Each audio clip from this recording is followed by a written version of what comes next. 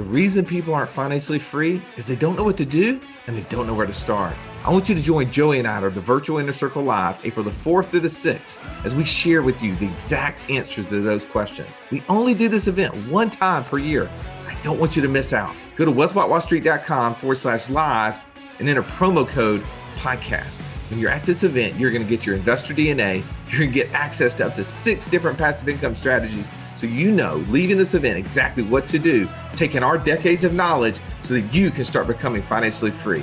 Go to wealthwatchwallstreet.com/live and enter the promo code podcast. Joey, one of my favorite books from the last couple of years was Robert Kiyosaki's book, Cash Flow Quadrant. Yeah, no, I think it's one of the must reads for sure. Well, I'd love part of his thinking in there is that the lowest tax rates with the highest rates of return, with the highest level of control exist on the right side of that quadrant, inside the B quadrant as a business owner and as the I quadrant as the investor. And if you've never heard of the cash flow quadrant, just to kind of round it out, on the left side is the employee, and then the self-employed is the second quadrant. So we're talking about moving from the employee or self-employed quadrants into the business owner and or investor quadrants to take advantage of those benefits. And the purpose of bringing that up is in today's roundtable, where we talk about how to use the infinite banking concept, where we take dividend paying life insurance policies, store cash in them, and then use that cash to finance our businesses and our investments. And we're going to talk about what are some of those frequently asked questions we get about how you do that. What are some practical ways to implement those things? And if you're not in the B or I quadrant, you need to be. And I'm going to just kind of preface that we are able to create more control and more return when we are in those quadrants. So I hope today's podcast will be insightful to you as to why and how that works, but also maybe motivational to you if you're not yet in those quadrants to start moving there. And as always, if you're not already a part of our inner circle, you have an opportunity. Right? Go to wealth.wallstreet.com/inner circle. We have a 7-day free trial. You can join, check it out. You get access to our 201 videos, right? Learning all the different ways we use infinite banking, along with being in the room when we're doing this roundtable live, and then being on for a Q&A afterwards with all of our coaches every single week. And what's the so what to that, Joey? What does someone benefit by having access to all of those things? I mean, at the end of the day, this is a process of infinite banking, and it's not just buying a product and moving on. I mean, how many people have we had join the inner circle because they need coaching? They want to get to that next level. They want to find ways to utilize this throughout their lives. That's what you're going to pick up here. This is learning with a coach along the way so that you can make the most of the infinite banking concept. Yeah, I think there's a lot of people out there who, you might be one of these, who started an insurance policy, but you've been wondering, now what? Exactly. The inner circle is the solution to the now what. And I don't want to leave it any longer. Let's jump into this episode and belly up.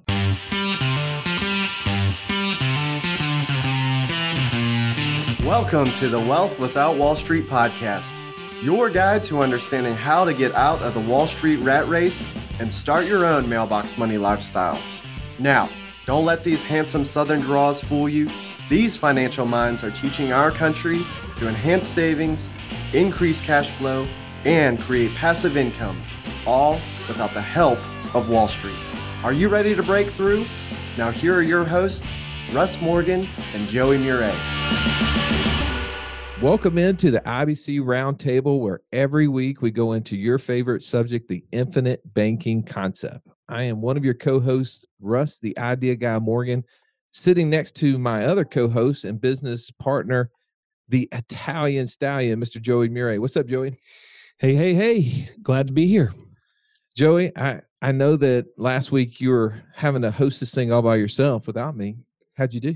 Yeah, some would say the introductions were rough. Yeah, I heard you lacked enthusiasm, and which is really upsetting to me, considering that we get a chance to sit around the table with the best coaches in the infinite banking community. At least you can do is pep them up a little bit. Yeah, I will say I'm glad to have you back, because that's not my gift. That's not your gift. All right. Some would say that I don't even do the best job of introducing them because they don't like all the names I give them. like our friend across the table here, the Indiana Jones of finance, a man that goes deep looking for gold or treasure to help you get closer to financial freedom, Mr. Downtown Ernie Brown. What's up, Ernie? What's up, Russ? I will say it caught on a little bit. Somebody called us the other day and asked me, "Hey, so you're the Indiana Jones?" I said, "Yes, that's right. Not to be mistaken as the gold digger." Very, very good. Yeah. I mean, you're just a financial archaeologist. We should switch to that. Yeah, there you go. I struggled to get that one out. All right, across the table from us, Mr. Incredible, the man with the $1 million smile, JD Hill. What's up, JD? Hey, how are you doing? I'm glad you're back. Thank you. Saying that Joey lacked enthusiasm was putting it mildly. Is that right? Thank you, JD. Was he the Al Borden? Yes, I just, look, we're all friends here, right? Let's just be candid and honest with each other and say that Joey, you just have a really good personality, but your enthusiasm last week was a 3, a solid 3. Oh my God! I deserve that. All right. Well, let's get on to today's topic, right? Because I've been eager to talk a little bit about how we use this process of infinite banking in our business.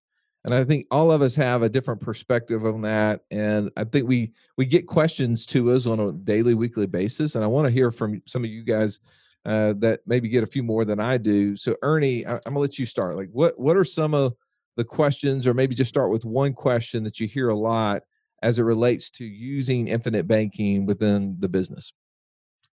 I think one of the main things, you hear this over and over and over, is I want to be careful that I don't commingle my funds. So how can I not commingle my funds if I'm putting my cash into my policy?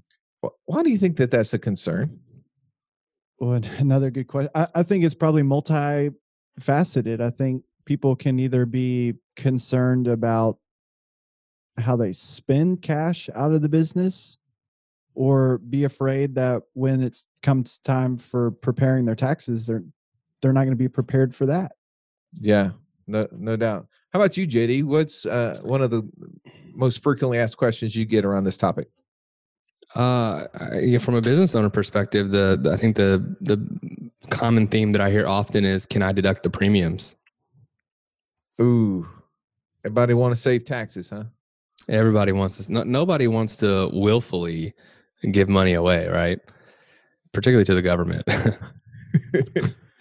Joey? He's not a good uncle. Well, let me ask, JD, do people ask you about not just deducting their premiums, but can I deduct the loan interest as well? Yes. Yeah, absolutely. In fact, that was a conversation we actually had today with a particular individual asking if I loan money to myself or to one of my businesses, can I deduct the interest from that loan? So it's generally geared around taxes is what I get a lot. Well, why do you think that business owners it doesn't come up as much when you're talking to somebody that doesn't own a business. Yeah. Why do you think it is more so in the business owner's mind? Well, because look, I don't remember who coined this particular expression, but it's not how much you make, right? But how much you keep that matters. And so I think a lot of it comes down to, if I'm going to be doing this and outlaying dollars, right? How much of this am I going to be able to keep and retain? Yeah, I've read that quote before. I think it was J.D. Rockefeller. Close. Yes, close. Almost.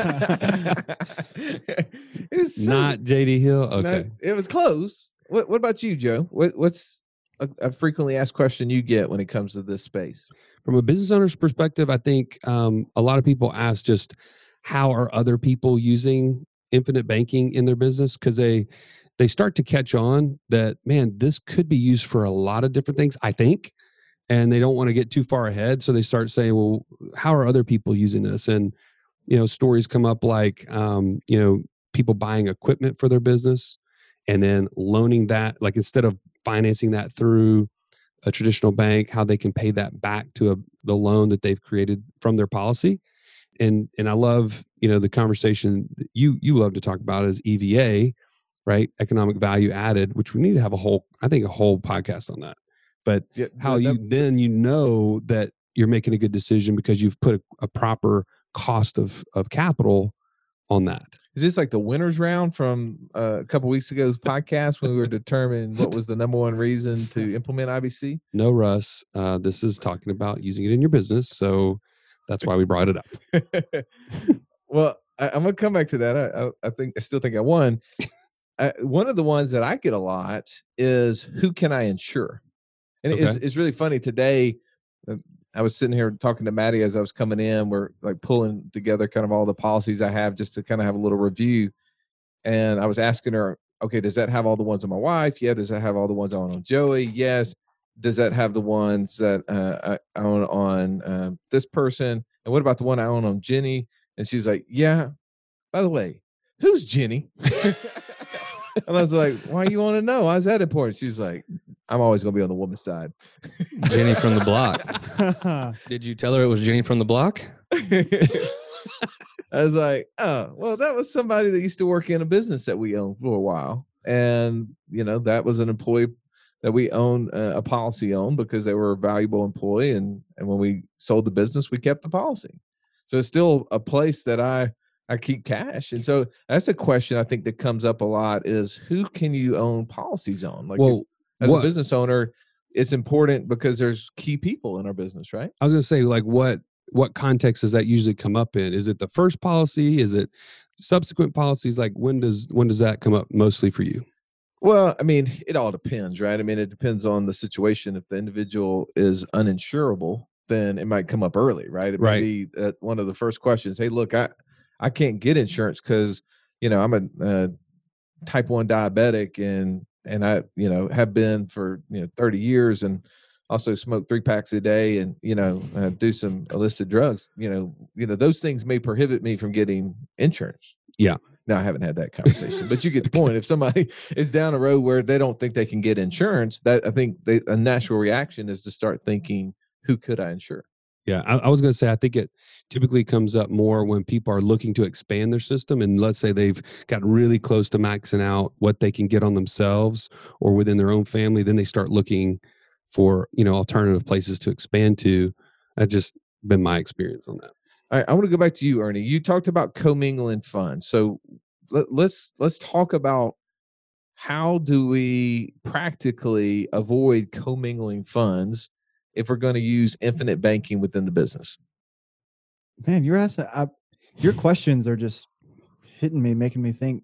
It makes me think, well, can IBC actually help keep me from commingling funds if we're using very specific cash flows towards these policies? I think it could actually give us more clarity and help keep better accounting of our cash in our businesses.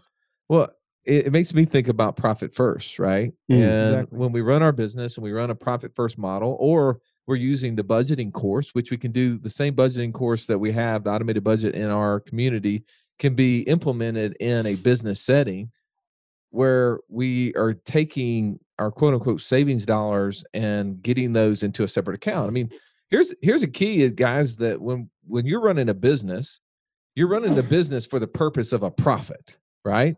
That profit to show the greatest profit you can for what purpose? To sell the business. To be able to sell the business. Right. Or to grow, to bring in other investors and capital into the business. You need to show the value of the business. Exactly. I think sometimes people run their business like a hobby. And I think that the concept of commingling funds reminds me to the mistakes I made early on. When I first started in the financial business, and I was just a little tiny business owner, I was basically a sole proprietor. All my money came into one checking account, and the money that I used to pay for my mortgage and to pay for all the groceries and everything else we did was the same money I used to pay for technology, for pay for computer equipment, to pay my assistant, the phone bill. Everything that happened from the business was getting paid out of one account. Now, you might imagine that creates some serious confusion, doesn't it? Yeah, absolutely. I didn't know what was what. I didn't know how much money was available for the home or for the business because it was all commingled together. That's a problem. And I love it when business owners want to avoid commingling funds, because what they're saying is, I don't want to be unclear about where my money is. And I think that's a mistake business owners make sometimes, is that they leave money in accounts and don't really understand what's the true purpose. So one of the things we would say to answer the problem of the business, where should the business put the, if it's trying to get money into policies, should it be personally owned or business owned, Joey, in your opinion? So actually learned this from Nelson, but you always want to own them personally, if at all possible, and only whenever it's required for it to be owned by the business, to own it by the business. Expand upon that a little bit. Why do you think he said that? Well, I mean, here's the thing. You got to think about the profits of the business should be brought to you as the business owner. In fact, most people have a kind of a backwards idea that they think if they leave money in retained earnings, it's not going to be taxed. And 90+% probably of all business owners are in a pass-through kind of capacity, like an S Corp or LLC of some sort. And that money is all going to be taxed, whether it's in the business or outside of the business. So that doesn't really matter. So the kicker is, only when you buy a policy that the business owns on somebody else, like a key person, should that business own the policy. Otherwise, you want to maintain that control personally and keep that as a separate asset that doesn't get necessarily tied into the business. JD, you want to add into that topic at all? Yeah, I think I would agree with Joey. Look, if the policy is owned by the business, it becomes an asset to the business. So when you go to sell it, that becomes one of the assets on the business that is included in all of that. And I think in order to keep things clean and neat, it's much cleaner to have that owned outside the business, particularly, when you think about how most entities are set up, which is as an LLC or an S Corp, which are pass-throughs anyways, right? So whether the business owns it or I own it personally, the funds are all coming, from a pass-through, regardless. So it doesn't give you, I don't think, any real material advantage to have the business own the policy, unless there's some particular reason or strategy that you're trying to solve or accomplish by having the business own the policy. Yeah, I think unless it is like a non-deferred compensation type plan, or you're buying a policy on a key employee, sometimes you'll have businesses that will own the policies if they have 4 or 5 different business owners, to make it simple. If they're buying policies on all of them, they call that entity purchase, as opposed to having the cross purchase, which can get a little more convoluted when you have more than a couple business owners. Okay. I've heard enough about infinite banking. I'm pretty sure it's a fit for me and my family, Russ. How do I get started? Let's take that pretty sure and make it darn sure. Reason you do that is that you get clarity, Joe. You need to get on a 15-minute call with one of our coaches at wealthwithoutwallstreet.com/free call. Then you'll know where you're starting from and where you're headed, and only then can you implement the infinite banking process. All right, so go to wealthwithoutwallstreet.com/free call to get that 15-minute conversation, gain clarity. But now let's jump back into today's episode.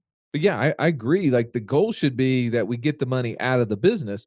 And here, when you were talking about EVA, Joey, this is how EVA comes into place, right? We got the money out of the business. All that money that's been sitting in the business checking account, as you said, a lot of business owners make the mistake of saying, "Oh, I don't want to distribute that money because as soon as I distribute, I have to pay taxes." No, like you said, if you made a profit, you pay taxes in the year in which the profit was made, regardless if you sent it to your checking account or left it in the business check account. That didn't matter.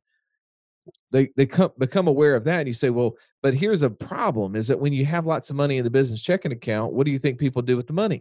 They get silly with their purchases. They just think, well, I've got the cash, I can afford it. It makes sense to buy X, Y, or Z. And they don't do the math. They don't do the cost analysis of, if I use this cash and I put a interest rate to it, right? If I were quote unquote loaning it from another outside entity to this business, had to pay back the principal, had to pay back the interest, would the investment turn a profit? Which you always tell me a great story about a dentist that you knew that was buying, I believe it was like an x-ray machine. And tell me how that played out, because I remember that being really clear once you explained it. Well, it's when they were buying an X-ray machine from the actual business checking account, all money that came in was profitable, right? They just assumed that was profitable, as opposed to saying, well, what if you'd taken a bank loan, they'd given you the loan over 3 years at 7% interest, and you had a $800 a month payment or $1,500 a month payment, whatever it is. Are you doing enough X-rays to pay for that and make a profit that would be reasonable or better than something else you could have done with the money? And people don't know that. So when you take the money out of the business checking account, you distribute it to yourself personally.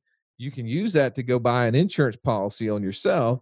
And then every time the business wants to, for instance, in that example, wants to buy an X-ray machine, we do the evaluation. We say, well, we know we take a policy loan, there's going to be a cost, right? That's right. You got to put the money back in there because we want to have access to the money for the next time. And so then we can do the simple analysis to determine, does it make sense? It's always easier when the money's coming from an outside entity as opposed to inside cash. That's right. All right, let's go back to JD, your question. You were kind of talking about taxes and deductibility of premiums and stuff like that. Let's talk practically around that. Like what can business owners do as it relates to deducting premiums, and how do they avoid taxes as it relates to the IBC, or can they? Yeah, no, I think that's a really good question. Technically, you can deduct the premiums if you want to. However, I would strongly advise against that because that's going to eliminate all of the tax benefits. And so from an IRS standpoint, yeah, this is overly simplified, but they either want their money on the front end or they want their money on the back end. So if I'm deducting the money on the front end, then they're going to get their money on the back end. And so in an effort to keep the cash value accumulation and distributions clean and the death benefit, it's best to not deduct those particular premiums. So what are some things you can do in an effort to save taxes? I think the first thing would be having a tax group that actually specializes in putting together tax strategies for your business.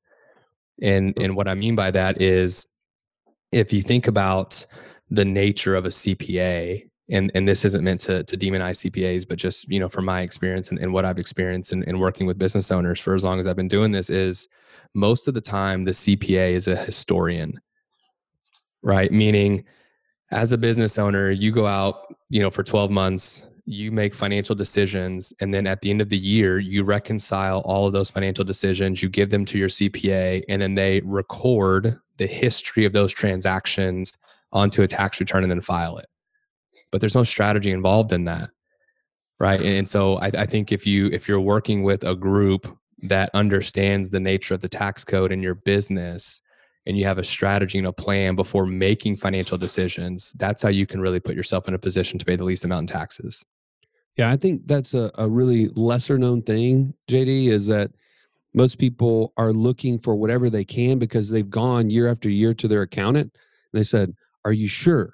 Are you sure there's nothing else I can do?" And again, not anything against CPAs, but that's not their job. Ultimately, they are just documenting, and they don't have the bandwidth to research the tax code at length to find solutions. They're literally just trying to keep, they're just trying to keep everything in line and making sure it's in compliance, if you will. Well, tell me, Joey, in your experience, you're not a CPA, you're not going to give tax advice, but you have worked hand in hand with some of our tax attorneys and CPAs within our business. What are things that you've seen us be able to do from a tax strategy standpoint? Because yes, the insurance policy itself is not the avenue to reduce taxes. And that's a lot of times, unfortunately, I think what people do, they do hear the concept, I want to save taxes today. Right. And so what do? They put money inside of 401ks and SEP IRAs. Or the other thing I was going to add was, at the end of the year, what kind of advice do they get from their accountant? Is there anything you can buy? Yeah, that's all right. That's literally what you were talking about with the X-ray machine. I think that's kind of the permeated thought is, if you have money in your account at the end of the year, we don't want to pay taxes on it, so let's just buy something. Yeah. Like, what do I need to buy? I don't know. Just find something. Right. If you have a purpose, you have a need, then buy something. But if it's just spend money, I'd rather have, 65 cents on the dollar than none of the dollar, right? Exactly. And when you spend the money, it's gone. So what is something that's happened in our business practically that we've been able to do to reduce taxes using strategies, being proactive as opposed to reactive? So there's about 6 different things that I could point to, but I'll keep it to just the simplest one in my mind, and that is using your home as a place that your business can rent from. Okay, Like a so meeting facility. a meeting facility, yeah, like they call it the dwelling unit rental, and I believe it's 280 AG in the tax code that allows you to rent your home up to 14 days a year and not have to pay tax on any of that income. So, give you an example for my house, and now granted, mine's not as big and as nice as Russ's, unfortunately. So I had to get an appraisal done. Like there's steps you have to take. This isn't just like, tomorrow you just start doing this. You have to take steps. I had to get an appraisal done, almost like it's a commercial piece of property. And they told me it's $1,500 a day. So as I rent my house out from my business, that's when I have you guys over to my house, or we have, some other business purpose to have a meeting at my house. Up to 14 days a year, I can charge myself $1,500. As opposed to if you went down the street to the nicer resort there, rented out a conference room, rented out the little meeting space, next to it, had access to bathrooms and the kitchen and everything else there so that you guys could eat over a 4 to 5 hour period of time. They're going to charge you roughly the same thing, $1,500, right? That's right. And over the course of the year, if I do that 14 times, that's $21,000 that my business can legally pay me personally for the use of my house that I do not have to claim as income personally. Well, that means that, and the other way to say that is that you would have to make $35,000 to $40,000 in order to get $21,000 out of your business. That's right. And I think that there are strategies to help reduce taxes without having to pay them in the future. And sometimes the concept of writing off the premiums is appealing. Well, you can write off maybe some of the death benefit cost if you were buying it on an employee or something like that, but you can't put $100,000, $200,000, $500,000 a year in these policies. You can't write the cash off, right? That's right. Now, if you do buy policies on employees and you're setting up plans, bonus plans, your plans where over time that they can maybe be vested into buying the business. And then when you give them the money, then you can deduct the money that you gave them, but that's more of a payroll expense than it is a premium. Okay. All right. Well, can I just add something real quick to the conversation? And that is, and I don't know how much you guys have experienced this as well, but I have found a lot in that we make decisions where we'll let the tax tail wag the dog, right? Where the decisions that we make, we're filtering it through how can I pay the least amount in taxes, right? And so instead of going and making a profit or doing something to generate more revenue, we would do something else like make a purchase that we don't need in an effort to pay less in taxes, which hurts you more than if you just would have made the extra income and paid the extra tax. And so I think in light of what we're talking about, it's important that we don't let the tax tail wag the dog. That's a good call. Yeah, I think another implication to that of buying things to try to create deductions and save taxes now is when you get to a point personally owning a business and you want to go buy something large. So buy something like a Joey house or a Russ house and not being able to qualify because you've spent all the cash flow out of the business and have avoided taking that as income and not paid yourself as the owner of the business like you should have. And so you can run into issues there. Yeah, don't get me started on those days in the mortgage years when somebody called me up and they say, "Yeah, I'm self-employed." I'm like, "Oh no, this isn't going to go well." I'm going to ask for their tax returns. They're going to tell me they make $250,000, and I'm going to pull it up. It's going to say $20,000. Like, this is not going to go well. And but yeah, it was constantly that sort of scenario where everything is written off and nothing is actually reflected as income. One of the coolest things that we've seen business owners do within their business is, we've referenced it a few times, but I think to give people a little bit clearer picture is to create loyalty bonus programs for their top employees. And this is not a strategy you do like immediately when you start learning infinite banking. Typically, it's usually when you're trying to expand, looking for a place that you can insure further than what you can on your own life, let's say.